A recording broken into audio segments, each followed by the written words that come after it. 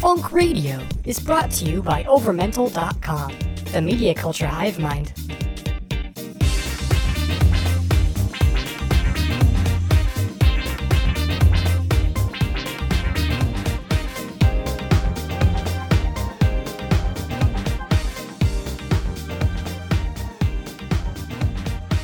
Hello, funky listeners, and welcome to another episode of Funk Radio. This is your host, Kyle.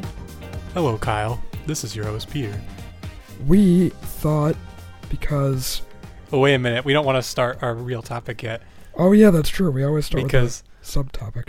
Peter brought up something very interesting before we started recording, and I think it requires investigation on our show. Yeah, well, we were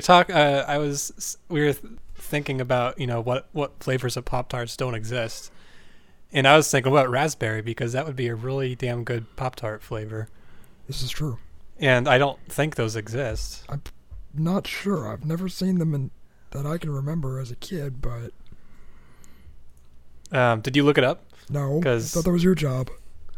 Alright, I'll look it up. You're the numbers man. I'm just a pretty face. Apparently they are a thing. Son of a bitch. Wow. We need to do more Pop-Tarts research before we start the show. I think we need to do some in-the-field research and go grab some. See, my issue with this, though, is that they're the kind... I don't like the flavors that have the frosted. Oh, they're frosting. I hate frosting. I like the ones that are just plain on top. Yeah, but I think the only flavors that are plain are like blueberry and strawberry. That is correct, and yeah. Possibly that cinnamon one. There's like a cinnamon one or something. That cinnamon. One is also frosted. Really? Yeah. They frosted that? Here we go. That's kind of one reason why I don't eat those anymore. Because it's way too much sugar. Here we go. Poptarts.com/flavors. Yeah, that's where I am right now.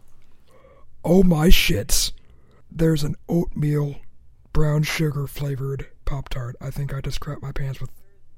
That sounds freaking amazing. Oh, and it's only got like the swirl frosting. It's not completely covered. I could deal with that. I could do that.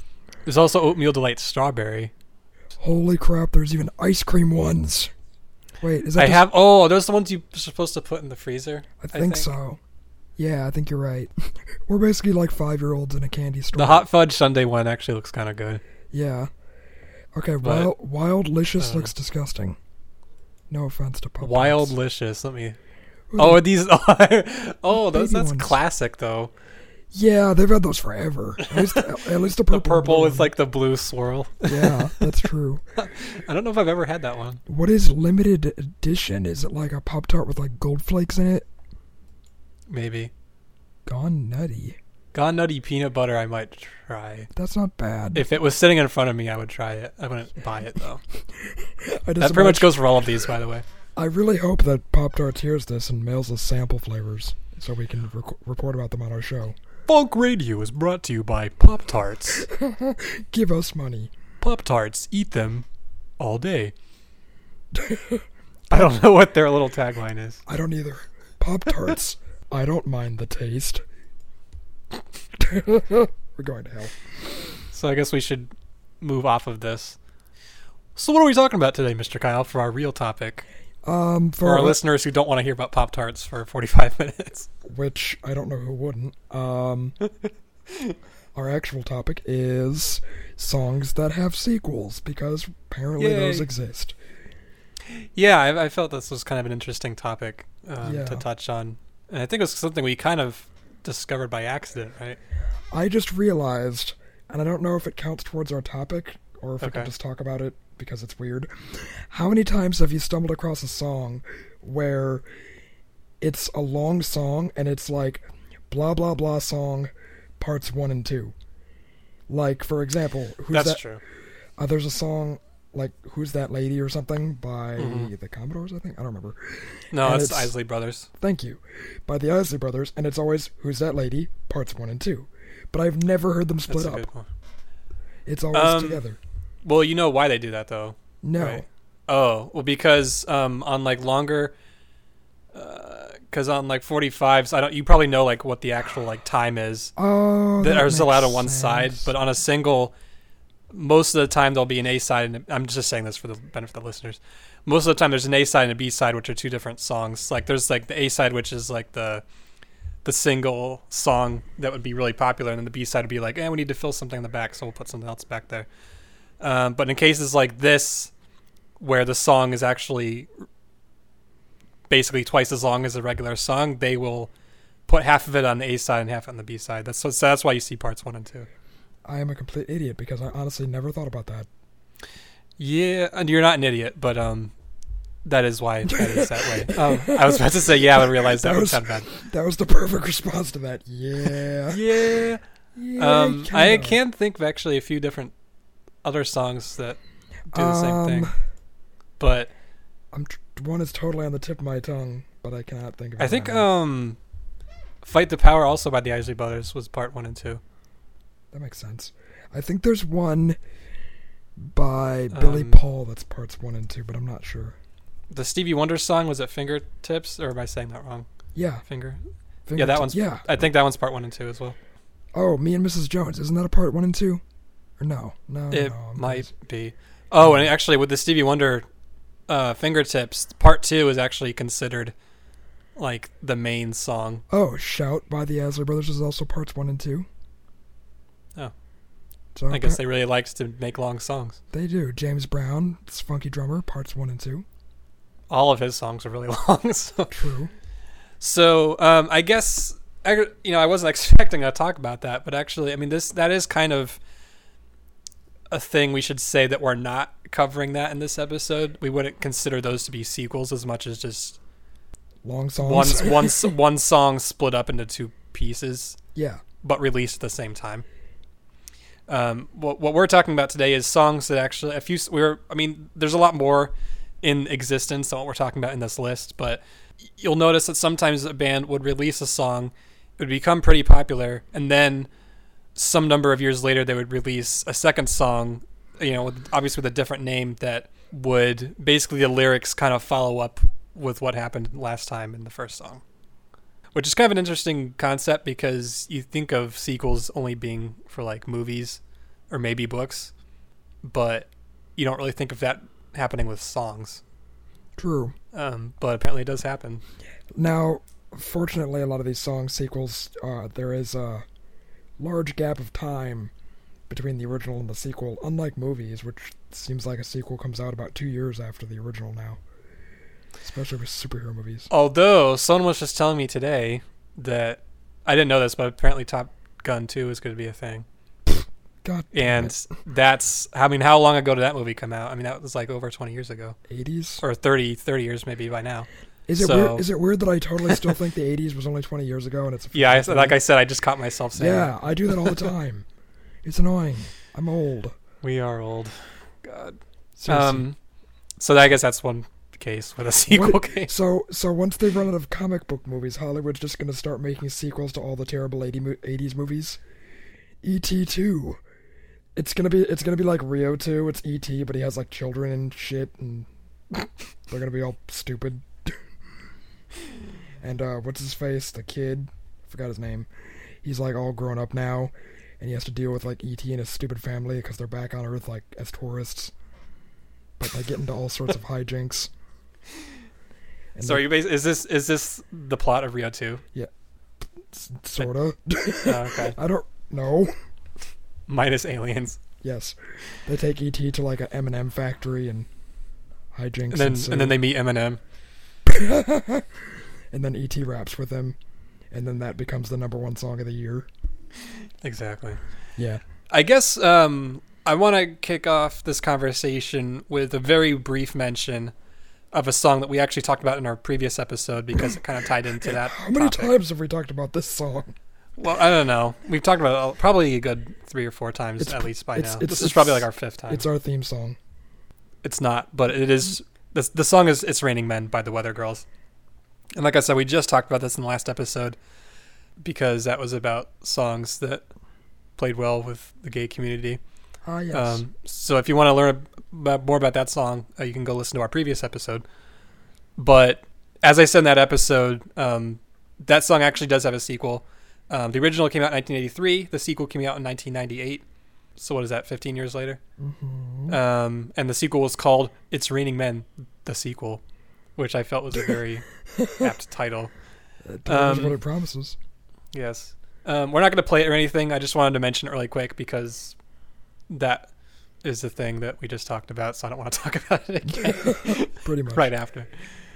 I think you have a new song to talk about, right, Kyle? I do. And we've never talked about these guys before on the show. The next song that we found out that had a sequel is the song California Dreamin' by the Mamas and the Papas. A.K.A. the song that's played in Disneyland on loop. Yeah, that's true. Actually. Seriously, I think they play that song every like 10 minutes. But yeah, I didn't know that this song had a sequel, but it's funny because I guess in a interview about 12 years ago in 2002 with NPR, Michelle Phillips of the band explained how the original song came about. I guess it was 1963 and she was newly married to John Phillips. He was the papa to her mama. They were right, because the Mamas and the Papas was two couples, right? Exactly. Right. At the time, they were living in New York City, which was having a particularly cold winter, and I guess at least by Michelle's standards, because she was originally from California. So okay. John would walk around their apartment at night working out tunes, and one morning he brought the first verse of this song to Michelle, and it was a song about longing to be in another place, and kind of was inspired by her homesickness for California. That's interesting. The Arctic cold. Should we listen to a little clip of that before you talk about the sequel? I think we should.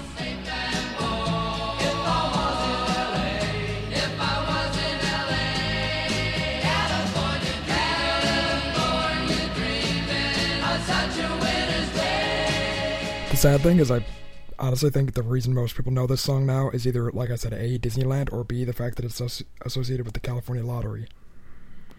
Oh, I didn't even know the lottery was using it. That's yeah, they've been using the song for like years now. I guess it makes sense. Have you ever bought a lottery ticket, Peter? No, I have not. I think I bought. I think I bought like a couple when I worked at the grocery store because they sold them there. But did you ever win? I think yes. What they do a lot, and I think I did once, is you would literally win like the amount of money that your ticket cost. Like a ticket would be like $3. It's like I won $3. It's so like, you just break even. It's like the equivalent of like going to Vegas and like playing like the quarter slots and you win back a quarter. It's like, or it's also the cool equivalent things. of going to Vegas and not gambling because you still have the same amount of money. That too. That's why you're the numbers man and not me. You keep saying that, but I'm terrible with numbers. Math is like my worst thing ever. I'm probably worse. We'll have a math off someday. But yeah, so this song came out in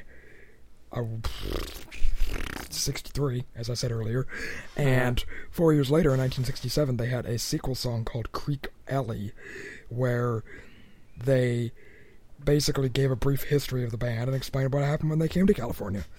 Apparently, they went to an alley and bought drugs. Oh, that's cool. Yeah. Oh, fun fact. I think I mentioned this before when I mentioned this group.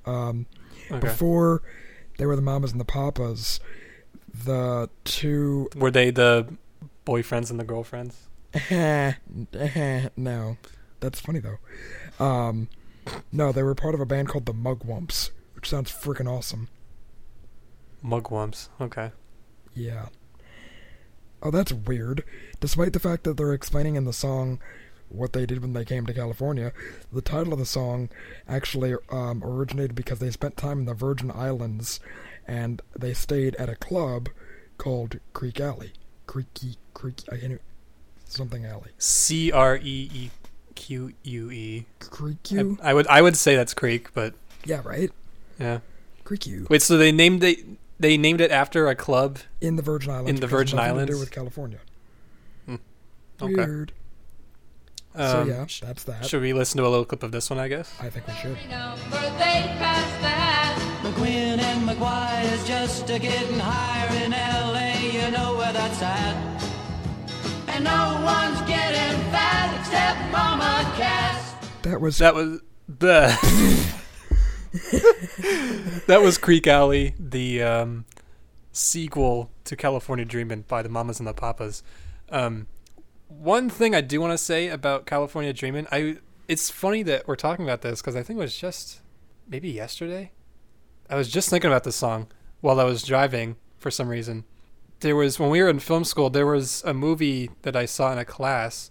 It was some foreign movie. It was I don't remember. It was maybe Japanese or something. But they play California Dreamin' in that song literally like 30 times throughout the movie. Weird. Because I guess it's about this girl. She's working as a waitress or something. I don't remember. It's been years since I've seen it, but she was basically trying to like save up enough money to have a better life. And I think like she dreamed of like moving to California out of like whatever bad neighborhood she was in her Asian city of some kind. And I wish I could be more specific, but I don't remember what it was called. But because she kept dreaming of like moving to California, they played found it. this song. Really? It's used repeatedly in the 1994 Wong Kar-wai film Chungking Express, Oh yeah, that's what it was called. in which a remember that. character played by singer Faye Wong obsessively listens to it. Right. Wait, so what kind of nationality was this? Was it I'm gonna guess Chinese. Chinese, I guess? Yeah, I couldn't remember. Hong Kong. Okay. But yeah, I do remember, because like I like this song, but I do remember it getting a little annoying because they play it over and over in that movie. So I guess that's one mental association I have with that song, which is kind of funny. I kind of want to see this movie now. It was I don't remember it being bad. It was actually kind of good. Well, now we know. So if you guys want to watch Chungking Express, go find it And somehow. and give us your opinion on our Facebook page. Yes. Facebook.com/Chungking Express. Sure. So next song that we kind of wanted to mention that has a sequel, and again, obviously we're only mentioning a few in this episode versus a pretty big list we actually found on songfacts.com. They have a lot of different just like random categories that they list songs out by, and one that we happened to stumble upon was songs with sequels, so we're like, hey, that's kind of interesting. Anyway, so one of the songs I wanted to talk about in this list was the song Love Child by Diana Ross and the Supremes. And if you don't know who they are, I mean, like the Supremes were basically like easily one of the most popular girl groups of the 60s and really the 20th century as well.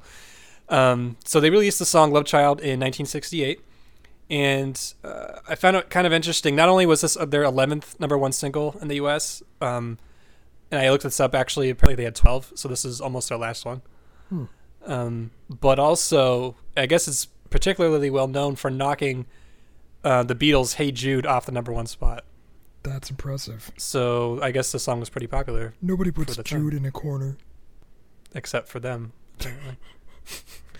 Some things to note is that I guess, 68, this was kind of getting near the end of their golden age, I guess. Because, they still had a few good years left and a few good songs that would come out after this.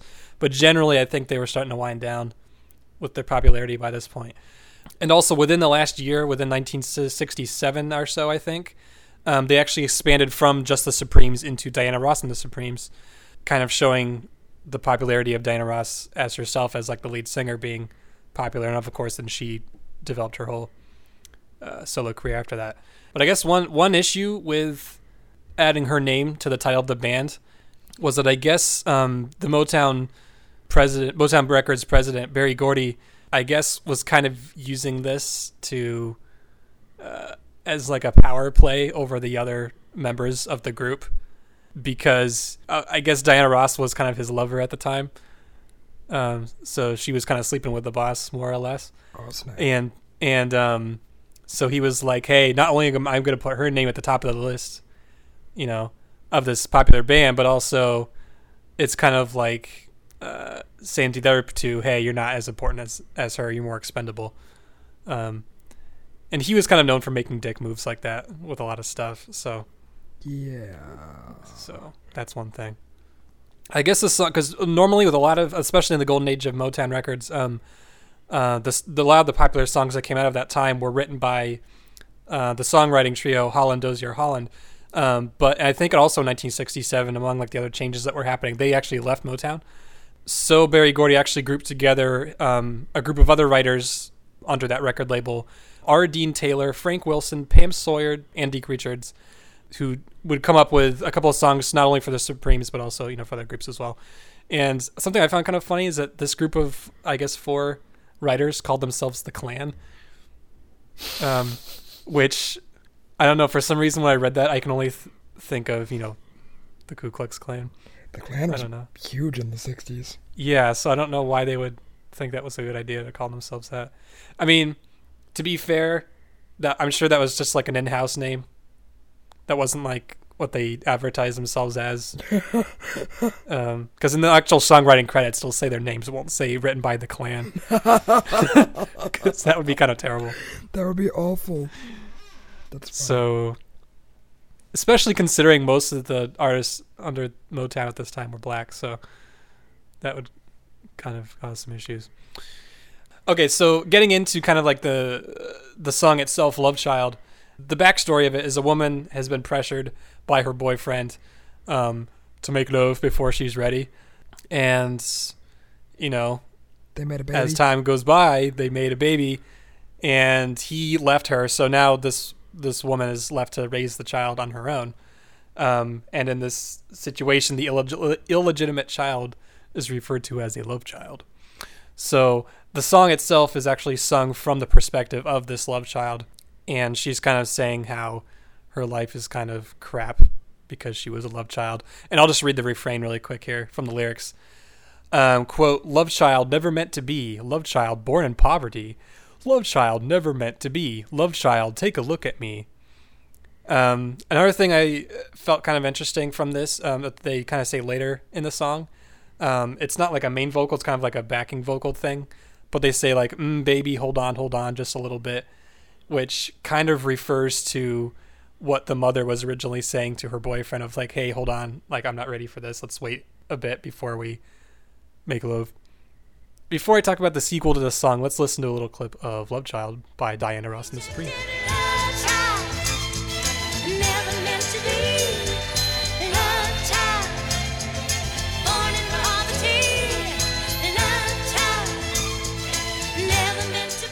So I guess a year after this song came out, Diana Ross and the Supremes released another song called I'm Living in Shame, which again is told from the story of this, I guess, love child.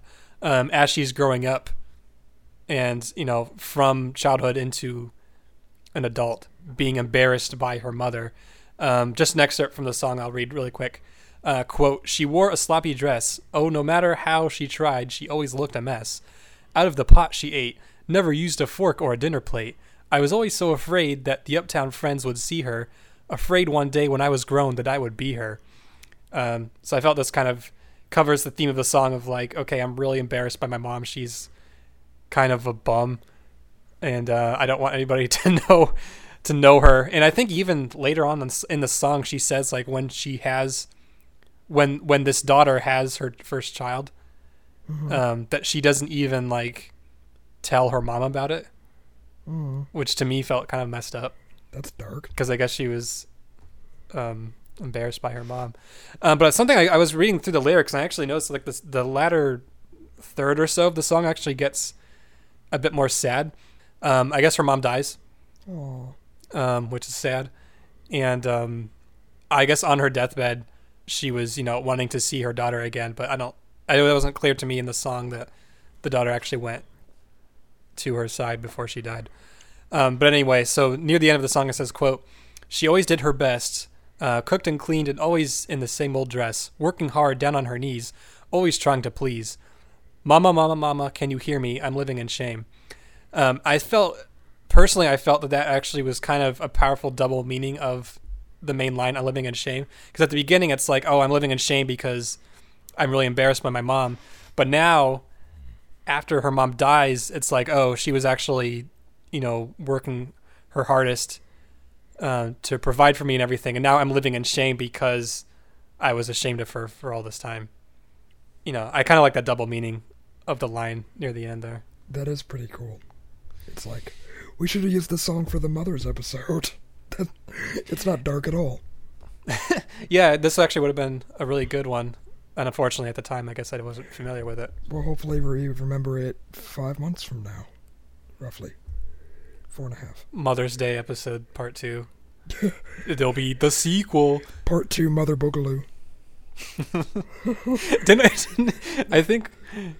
Didn't we actually call the Father's episode? I think like Father so. Boogaloo? I think so, like Daddy Boogaloo or something. Yeah.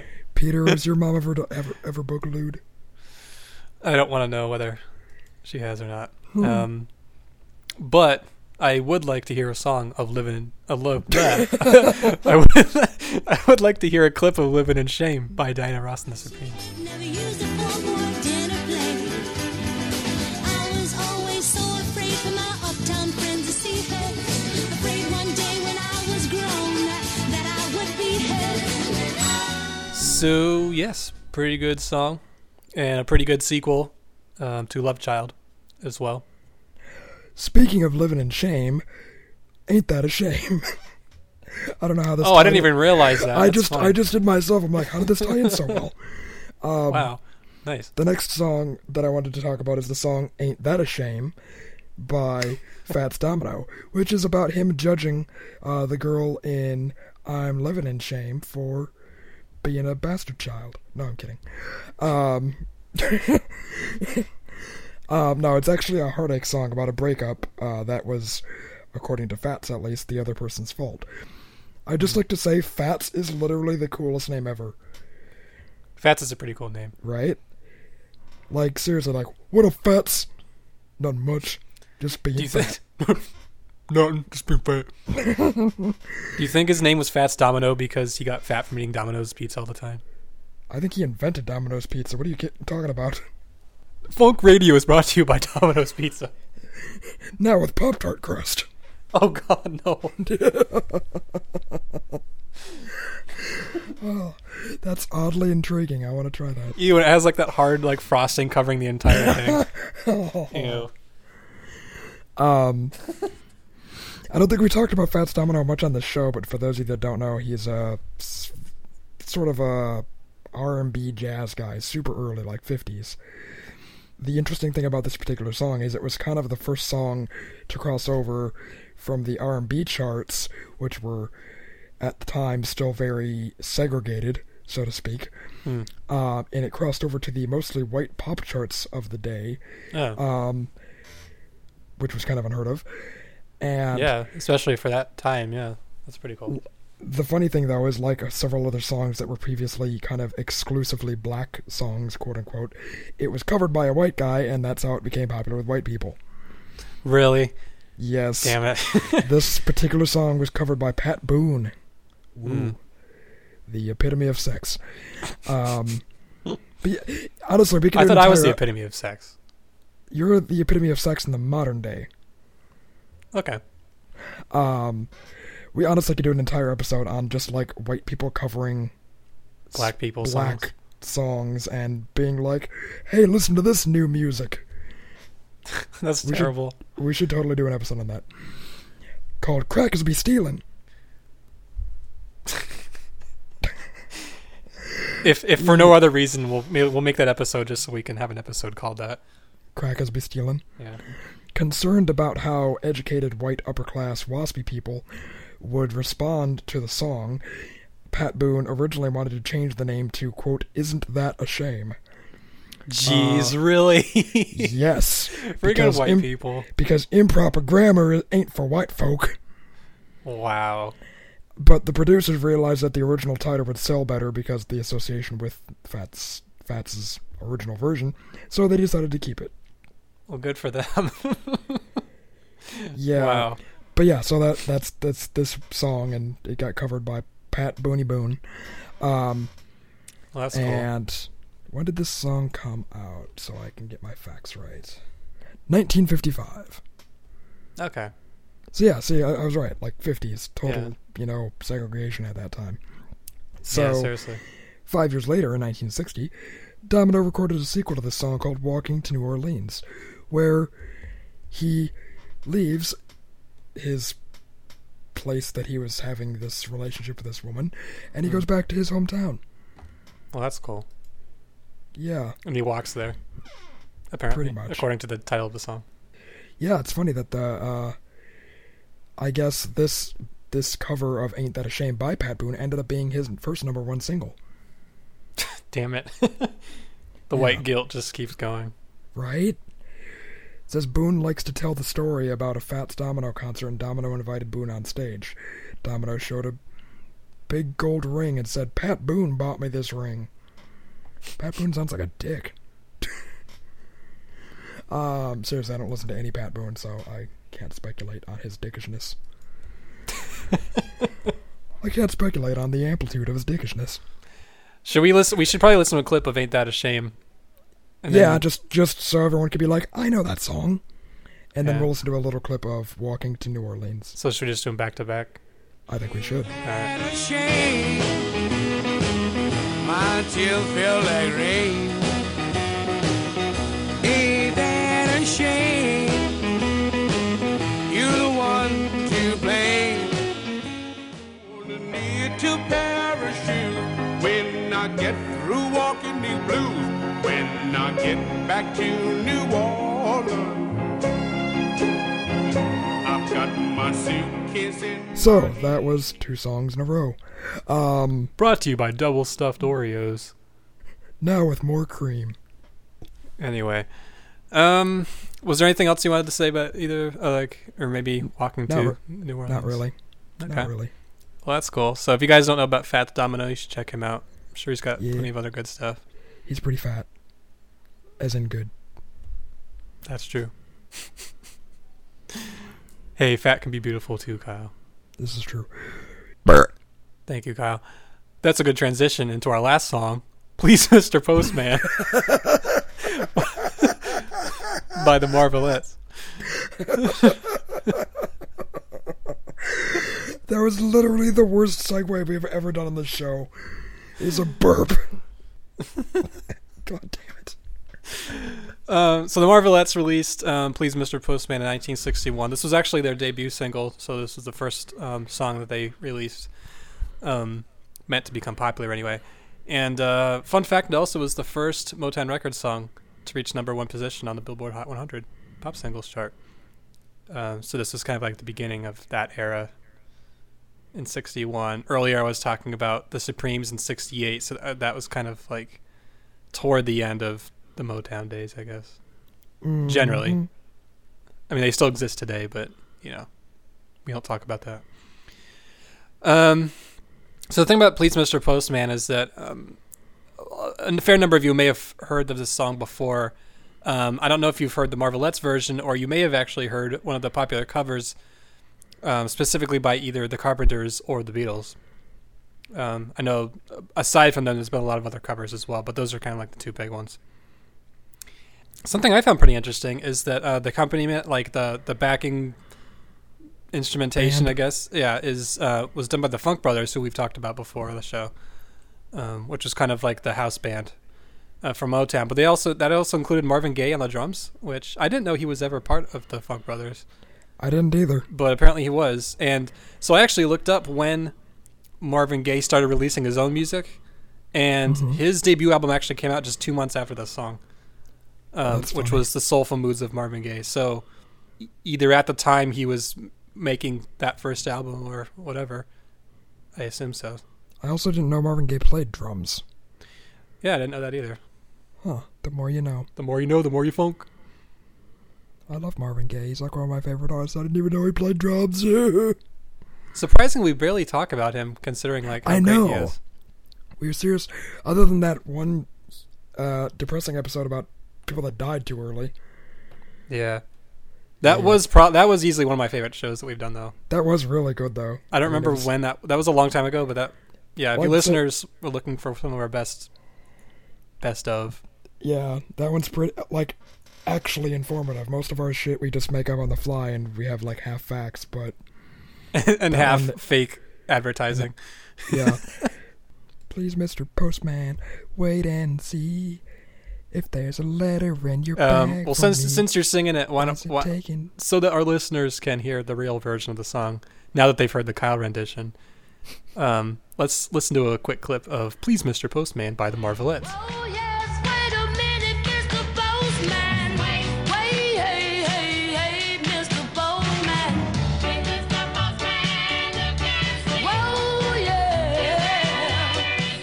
So that's the song. As you may have heard from the lyrics, the lead singer in this song hopes that the postman has brought her a letter from her boyfriend, who at the time is away at war. So in the refrain, she says, quote, "Please, Mr. Postman, look and see if there's a letter in your bag for me. Why has it taken such a long time for me to hear from that boy of mine?" Because he So that's did. cool. I was actually, when I was reading through the lyrics, I was thinking, like, if they wanted to, like, make this dark at the end, they would He finally brings- get the letter, but it would be like the letter from the army saying that he died in Yeah, combat. KIA or whatever. Yeah. So, That's funny. but they didn't do that because it's an upbeat song. It's Yeah. happy. They're not gonna end it like that. That would Plus, be terrible. I don't think there was a lot of anti-war sentiment that early in the 60s. That's so- a good point. Yeah, Yeah. actually, if it was, a few years later, no, maybe that could have happened. True that. That's funny. That's what the sequel is. No, actually, it doesn't happen in the sequel either. The sequel is basically, the sequel is called Twist and Postman, which actually, because you were talking about songs usually coming out many years later. This is only like maybe 8 months or so Well, it's not later, in December of 1961. So it actually came out in the same year. And something I noticed, it kind of capitalizes off like the twist dance, which was really popular at the time. That seems like a cash grab. Yeah. So, and I think the twist by Chubby Checker. I'm trying to think of what I know. I looked it up, and it was 1960, so it was the year prior. So I don't remember when in the year, but it was sometime in that previous year. But I guess the twist was really damn popular, and the Marvelettes are like, "Hey, let's make more money with a song that people already like, plus the twist which people like." So that's Twist and Postman. You know, what'd be really ironic is if in this song he's twisting and dancing and happy, but then he delivers a letter that says her boyfriend's dead. Now that would be a twist.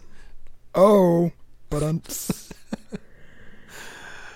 Well, with that terrible pun lingering on your brains, why don't we listen to a clip of Twist and Postman?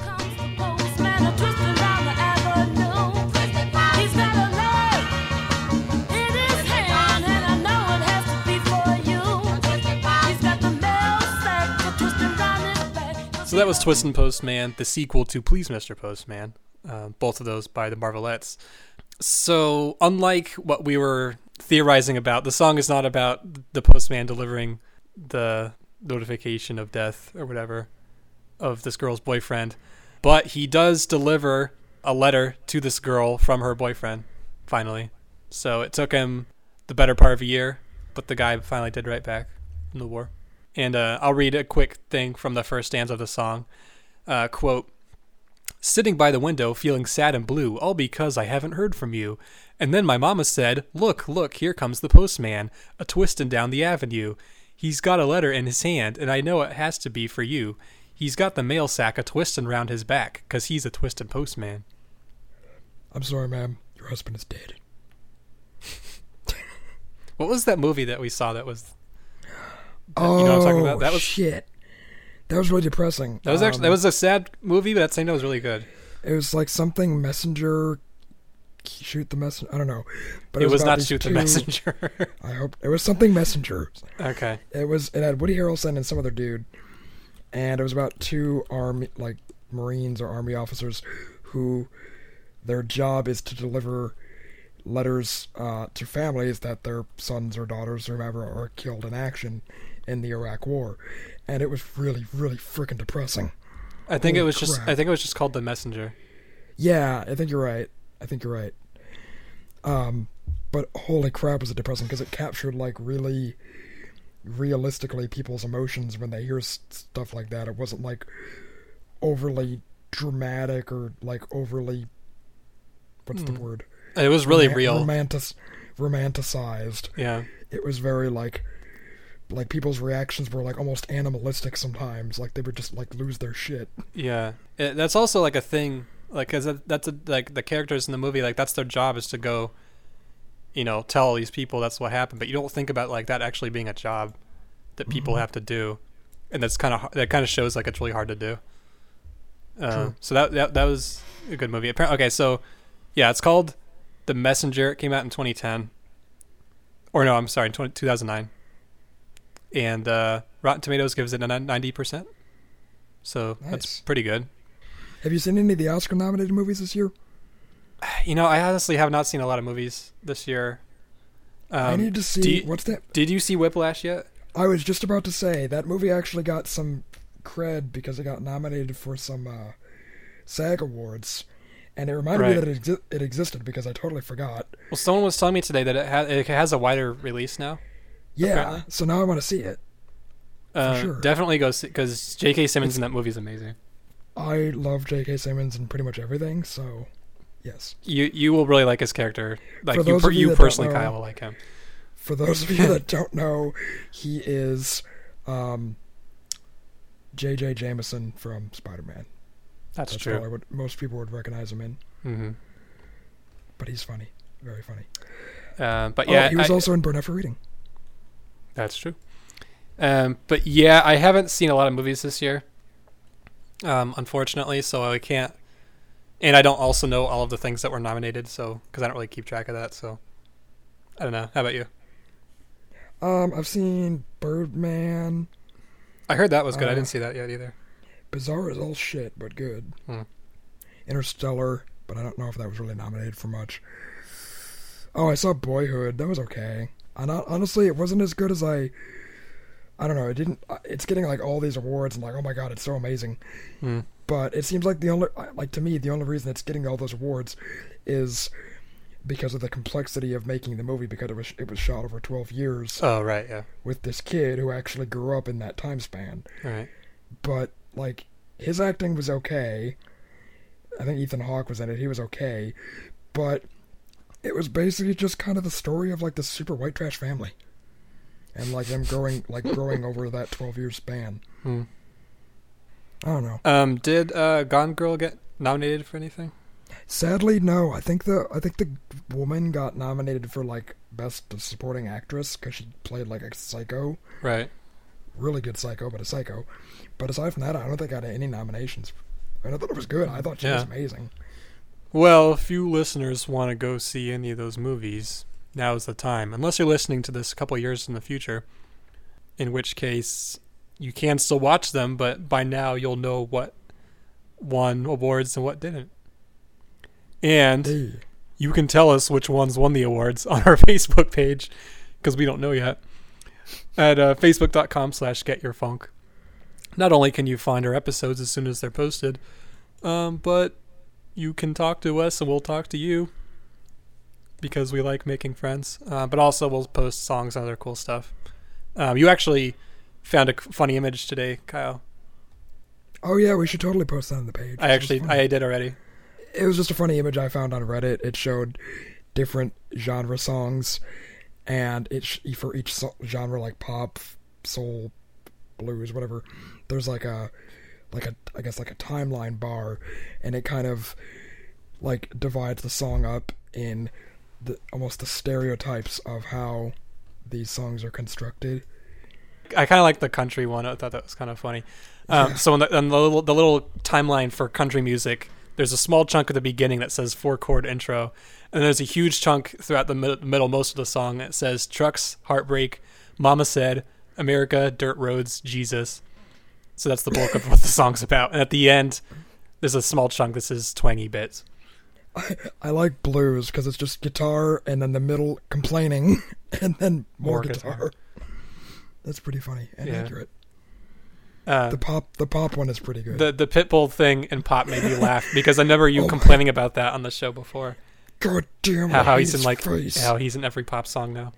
Yeah. The only good thing about him is because every song he's in says featuring Pitbull, so it steers me away from that song. Yeah, anyway, so fun stuff like that you can find on our Facebook page. Again, that's facebook.com/getyourfunk. As far as finding us, I guess you can find us on our new host, overmental.com, which at the time of this recording is happening within 4 days or so. But by the time this actually comes out, this will be our first one that we publish to that site. So that's basically the same host we've always had, but in the same community that we've always been part of. But basically, just changed the name, and the website looks a lot nicer. And so yeah, if you're looking for other podcasts for stuff like video games, movies, TV shows, that sort of fun stuff, you can check out the other podcasts there, as well as just if you like pop culture news in general, reading up about comic books, superheroes, all that crap. Fun stuff. Again, that's overmental.com. Go watch those movies, go listen to these songs, go support the artists who made these songs by giving them money, and Go listen to more episodes of Funk Radio. Go listen to more episodes of Funk Radio, and go support. I'm trying to think what the parent company is. Oh, Kellogg's with Pop-Tarts. I almost said Kroger, but that's the grocery store. Oh, God. No, they have a brand, too, like Kroger Peas. Oh, right. That's like their generic brand stuff. So, yeah, that I'm sure they actually have Kroger brand Pop-Tart knockoffs. Oh, God. Kroger brand pressed hydrogenated pastry bits. I don't even know what the scientific name for a Pop-Tart is. Like, dehydrated pastry square. Okay, I'm just going to look this up really quick before we go. Scientific Pop-Tart name? No, I was going to see what the Kroger version is called. It's always like it's the same thing but spelled like slightly different, so it's like Poop Tarts. I think they're called toaster treats. Sounds like doggy treats for people. Toaster treats. So yeah, go buy toaster treats, which are probably a bit cheaper than Pop-Tarts. I don't know what the taste difference is, but I'm totally starting a company that sells Poop Tarts, by the way. Please don't do that. Find out in our next episode if Kyle starts up a new startup company called Poop Tarts. Or find out on our Facebook page. Okay. Be the first backer. Be the only backer. I'll be starting a page on Indiegogo. Give me money. God. Anyway, this has been your host, Peter. And this has been your host, Kyle. And this has been Funk Radio, which you've been listening to. I hope you knew that by now, but we're just reminding you. Have fun. Until next time. For more original podcasts, videos, and pop culture news, visit overmental.com. Thanks for listening.